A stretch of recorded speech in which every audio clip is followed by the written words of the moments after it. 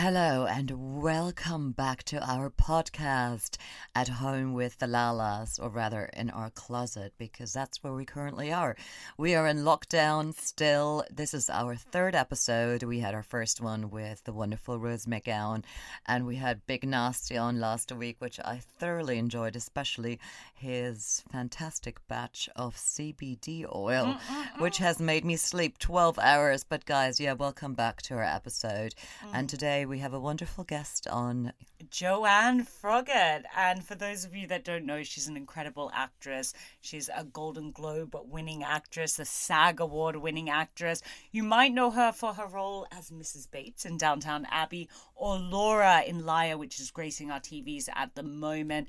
And we had one of the best chats with her. Yeah, we just had so much fun, and first of all, it gets a bit naughty, which I love, and she's certainly very witty character in real life. Yeah. She's a wonderful and sweet human, and she had some really interesting things to say. And I think one of the things that really stood out for me, I don't know about you, in the interview, was just the fact that she talked about the internet and talked about trolling and talked about what it's like to be in lockdown and to get comments on your Instagram. I think one of the reasons why this is such an important topic at the moment is because in lockdown, the virtual realms, whether it be social media, whether it be the blogs, Daily Mail, Metro, whatever it is becoming more important to everyone because we can't have face-to-face interactions with people. Those people that wouldn't avidly check social media or interact through those means,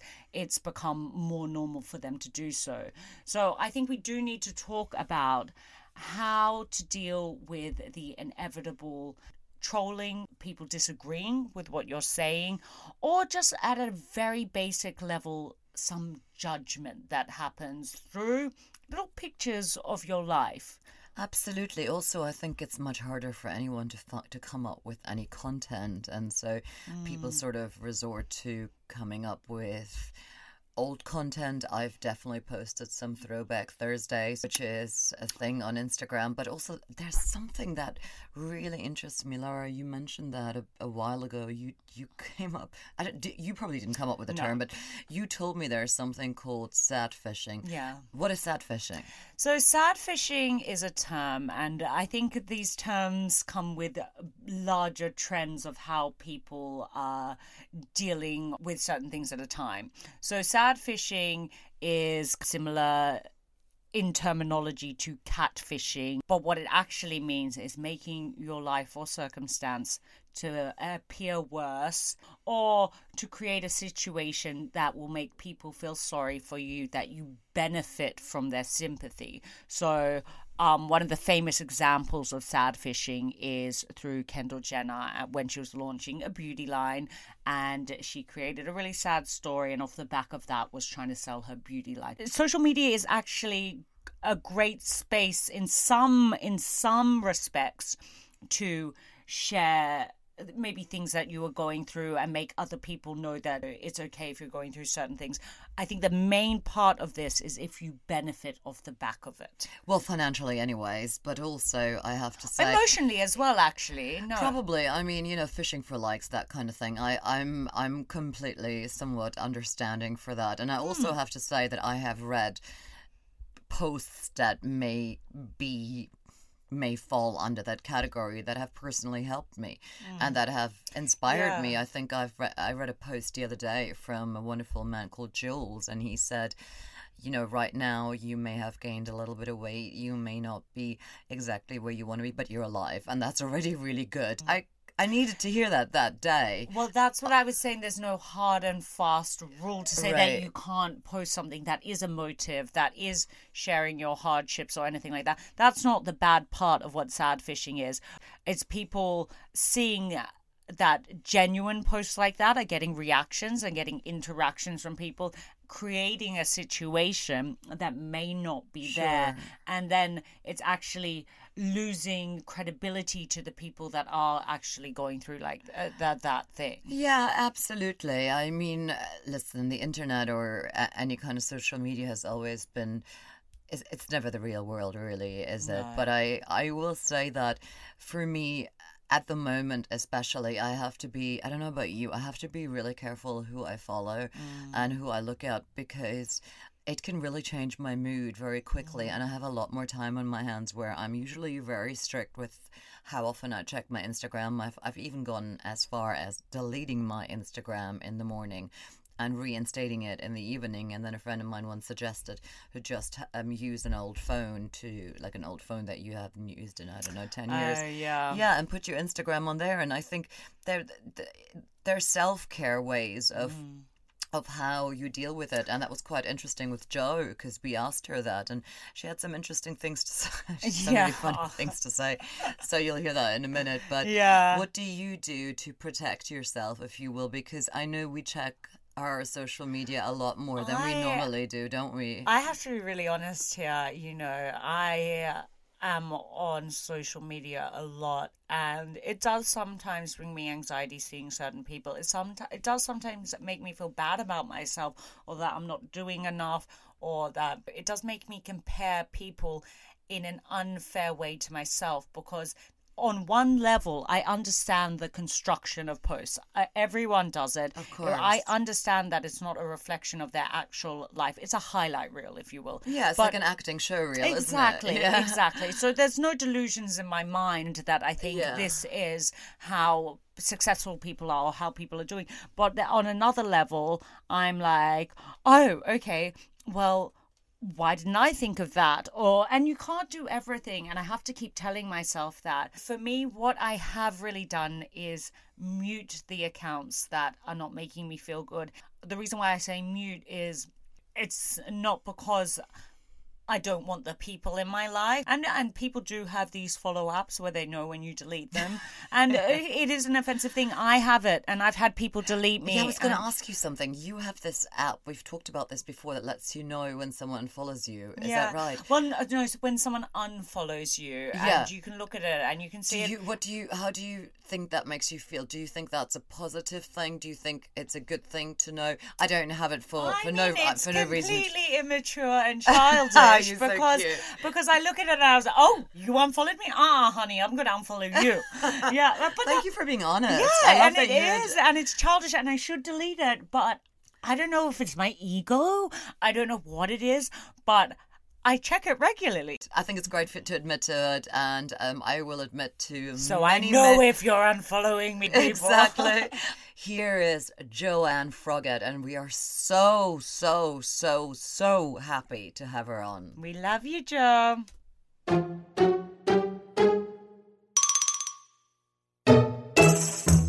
Hi, Jo. How are you? Hi, darling. I'm very well, thanks, ladies. How are you both?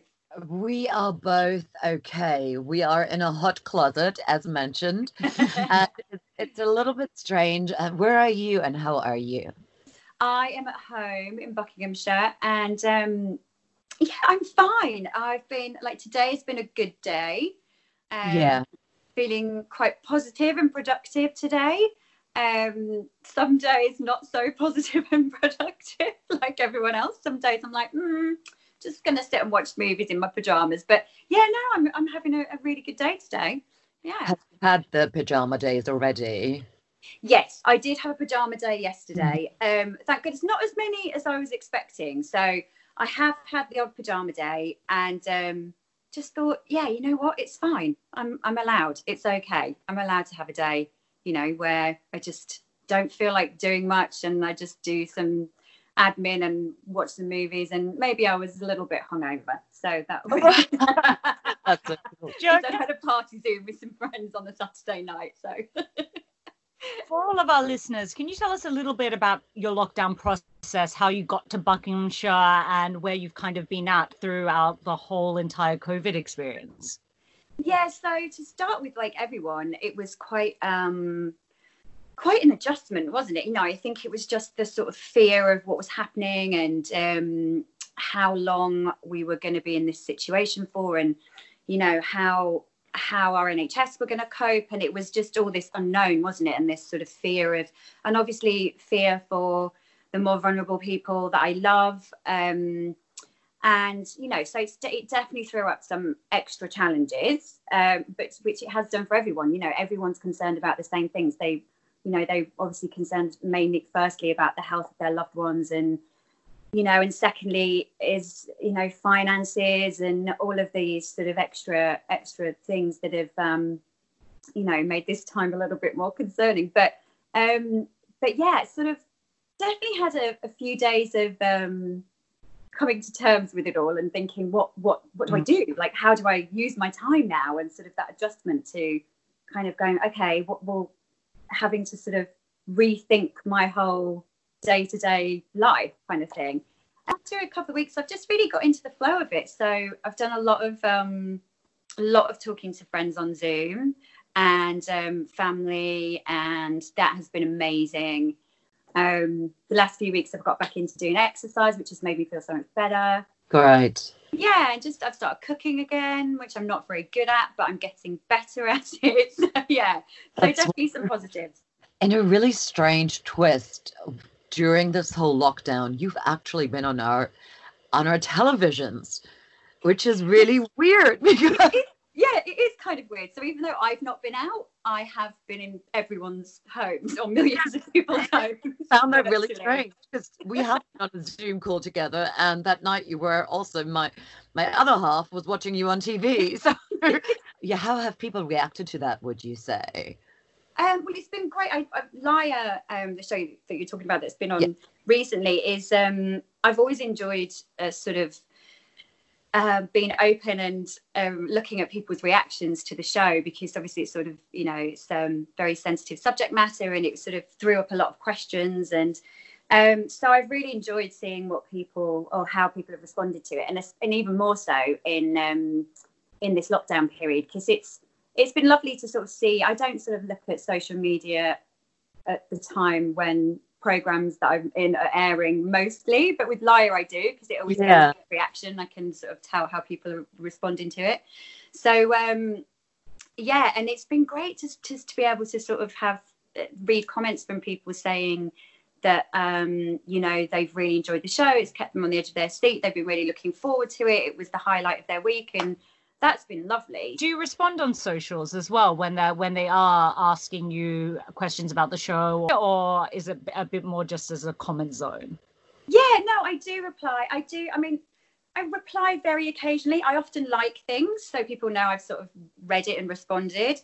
I have a rule. I don't reply to anything negative, just because I just don't feel like it's worth spending the energy entering into a sort of negative conversation with somebody that I've never met. And everyone's entitled to their opinions. So yeah, as a rule, I don't, you know, get into politics, religion, or negativity on social media. It's called keyboard warriors, isn't it? The people that are very brave on the keyboard, but if you see them, they probably wouldn't be saying the same thing. Exactly. And don't get me wrong, like I've occasionally had the odd negative comment that has really made me laugh out loud. So it's not like it's sort of always hurtful. Sometimes I'm kind of like, okay, you've got a fair point, but I can't respond to that. Can you tell us a comment that you would have like traditionally laughed at? Well, yeah, I can tell you one. So I remember one time there was when Downton was on, and the press department had asked me to do a sort of a live tweet during one of the episodes.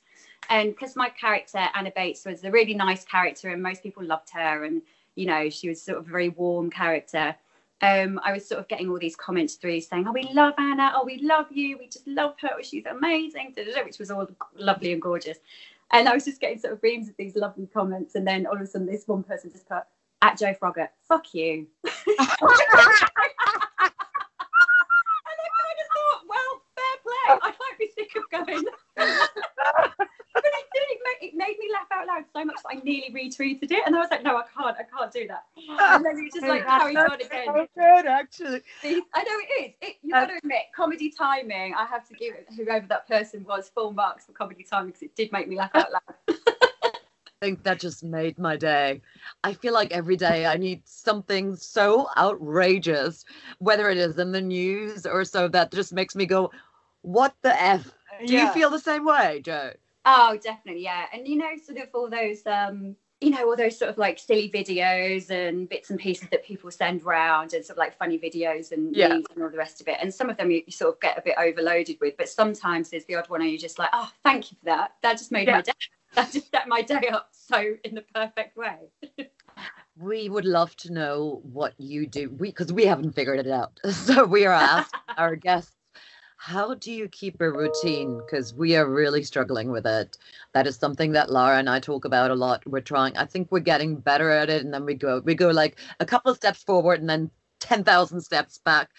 Do you keep a routine? Because I know often first that you get up at 3 a.m., 4 a.m., you go into makeup, you have your day set up, you know where you're going to be. This is probably a very new world for you, because you've been working nonstop for a long, long time. Yeah, I mean, like you ladies, you know, I don't have a lot of routine in my life anyway. I do for like set periods of time, like you say, when you're doing a specific job or you're on one job for like a few months, then you're very much in a routine, and then it stops and you finish that job, and then you're just like, oh, okay, it's just me again, and what am I doing, and what do I need to do with my day? So I think that's kind of helped in a way, that I just, my routine is constantly changing. So, but I haven't sort of forced myself into doing anything or getting up at a certain time. I've just sort of naturally fallen into a routine of, I don't go to sleep very early, I have to say. I probably go to sleep between like 1 and 2 a.m. Oh, really? Yeah, I just don't want to sleep early. And then I usually get up between like 8 and 9. And that just seems to naturally be what my body clock wants to do at the moment.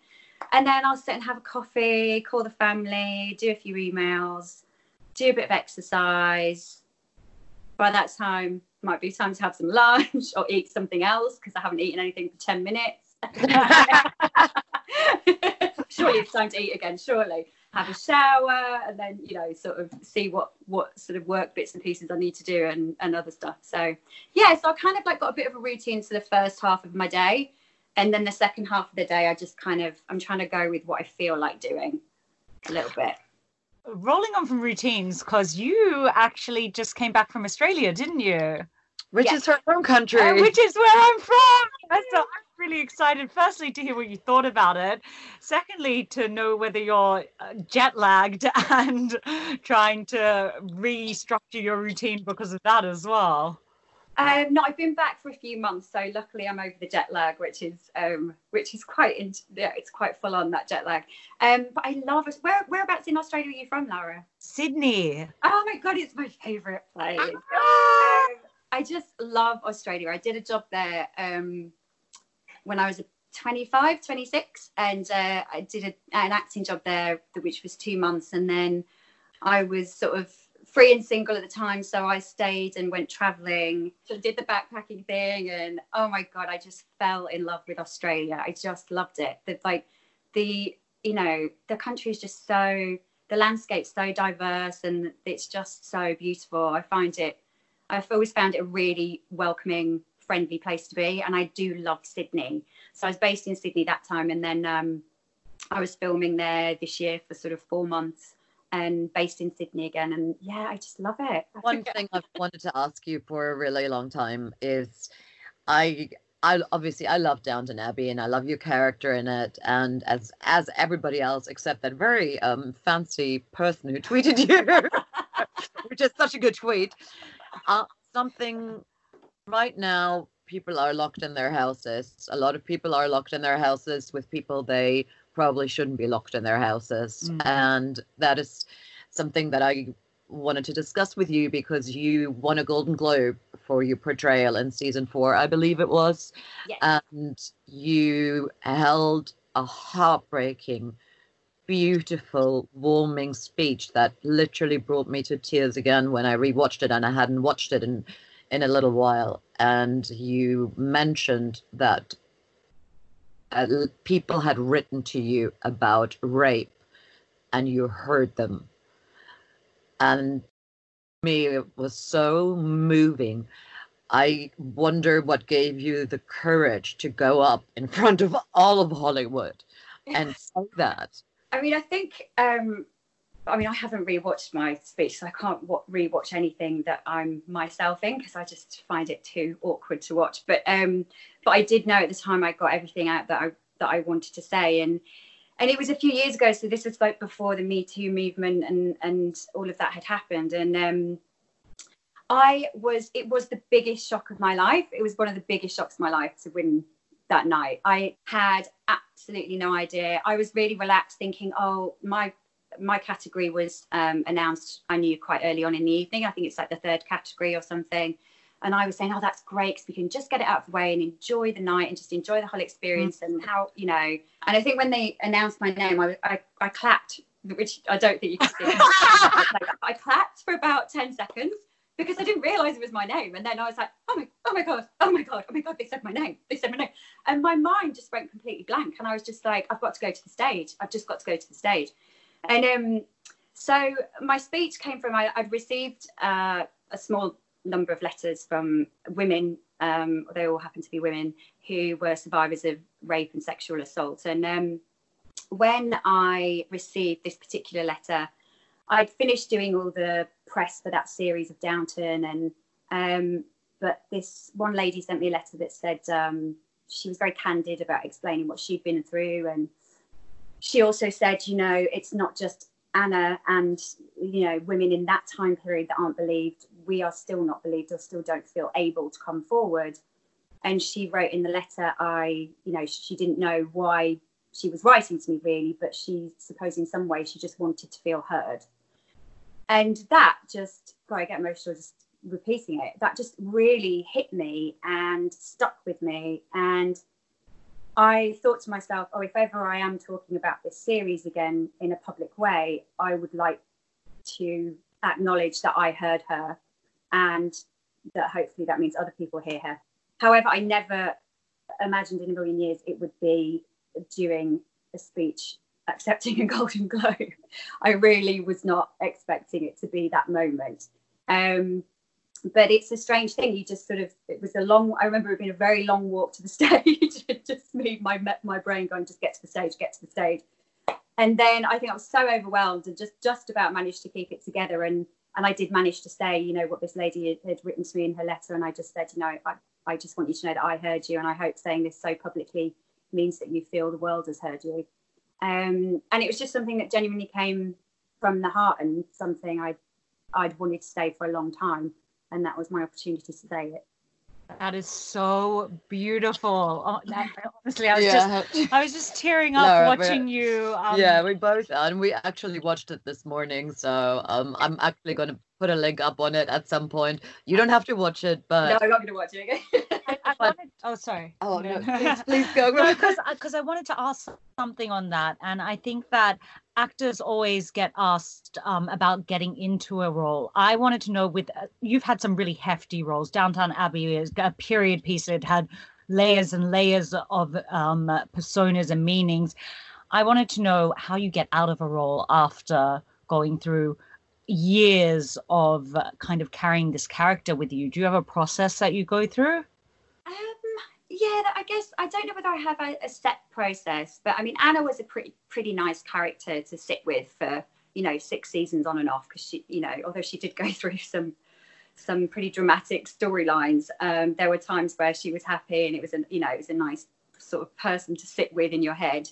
I do get sort of quite involved in my characters, like I dream about them often. I dream about work, but I think a lot of people do, because when you're spending most of your waking hours at work, it's what's on your mind. So I think that's, you know, when you dream, you're processing your day, aren't you? So I think that's pretty normal. But I think for me, I just try, and I do sort of consciously do when I take my costume off at the end of the day, I don't go through a whole, you know, routine with it, but I do kind of think every time, oh, okay, right, she's off. She stays there until tomorrow. Yeah.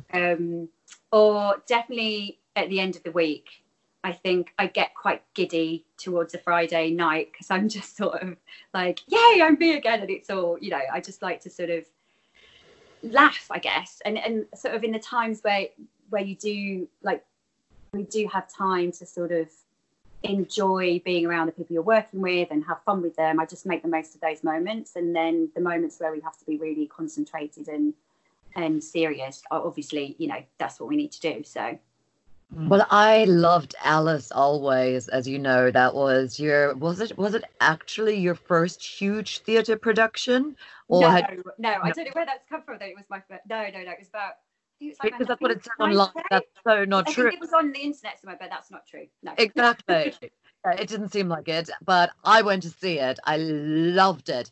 I wouldn't say you portrayed the nicest of characters. No, she was That you mixed. portrayed someone quite manipulative and quite interesting, and it must have been so much fun because you looked like you had a blast. Is that true? I absolutely loved doing that job. So Lucinda Coxon had adapted the play from a book of the same name, and I've always been a big fan of Lucinda's writing, and Sir Nicholas Hytner directed, and I've always been a huge fan of his, and it was, you know, when I sort of got the role, like, it was a no-brainer. I was like, wow, this is just my dream theatre job at the Bridge Theatre, and it's a wonderful place to work as well. But the character was just so much fun because she starts off as this sort of very mousy, ignored, quiet person, and then she sort of learns how to manipulate the people around her and her surroundings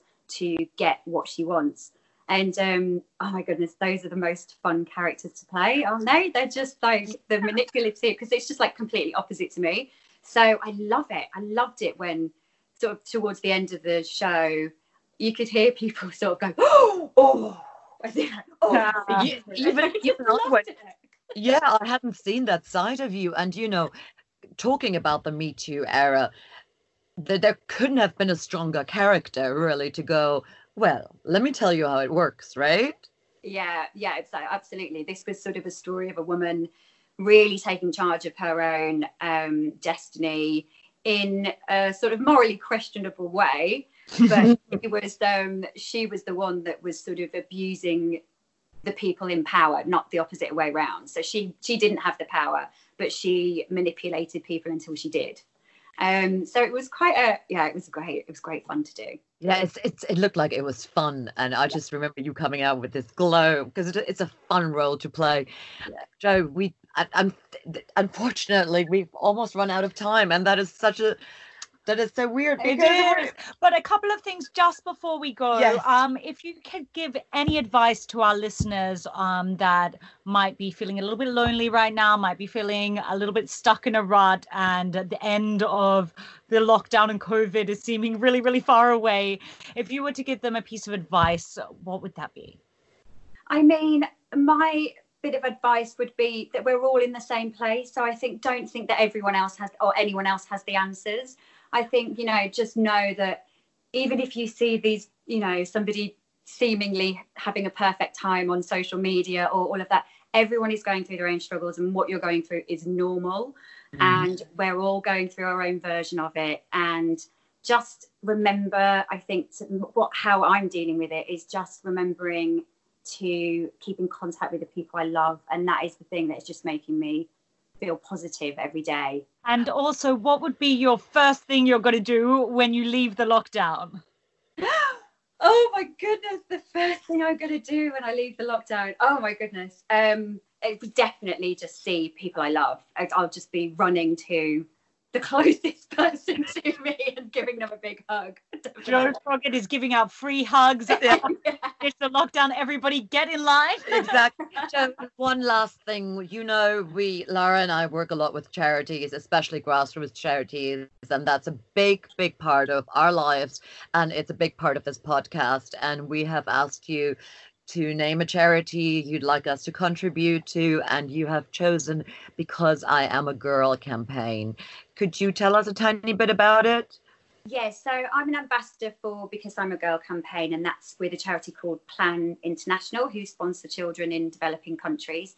I've sponsored a child with Plan for, goodness, the last 17 years. Wow. So I've been, you know, personally involved as well as more publicly.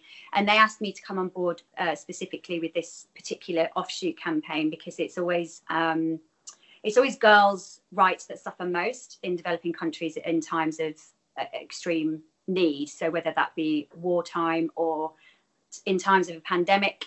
So it's just focusing on keeping girls as safe as possible in as many countries as possible. What a wonderful thing to do. We will contact them and we will contribute to them. Thank and you so much. Thank you so much for coming on. Honestly, I am I'm so deeply moved and grateful that you agreed to do this. Oh, because no, it's up to you, ladies. it's just been absolutely wonderful. And you know what? I can't wait for big hugs in beer gardens. Exactly. Yay! I hope so. I hope it won't be too long.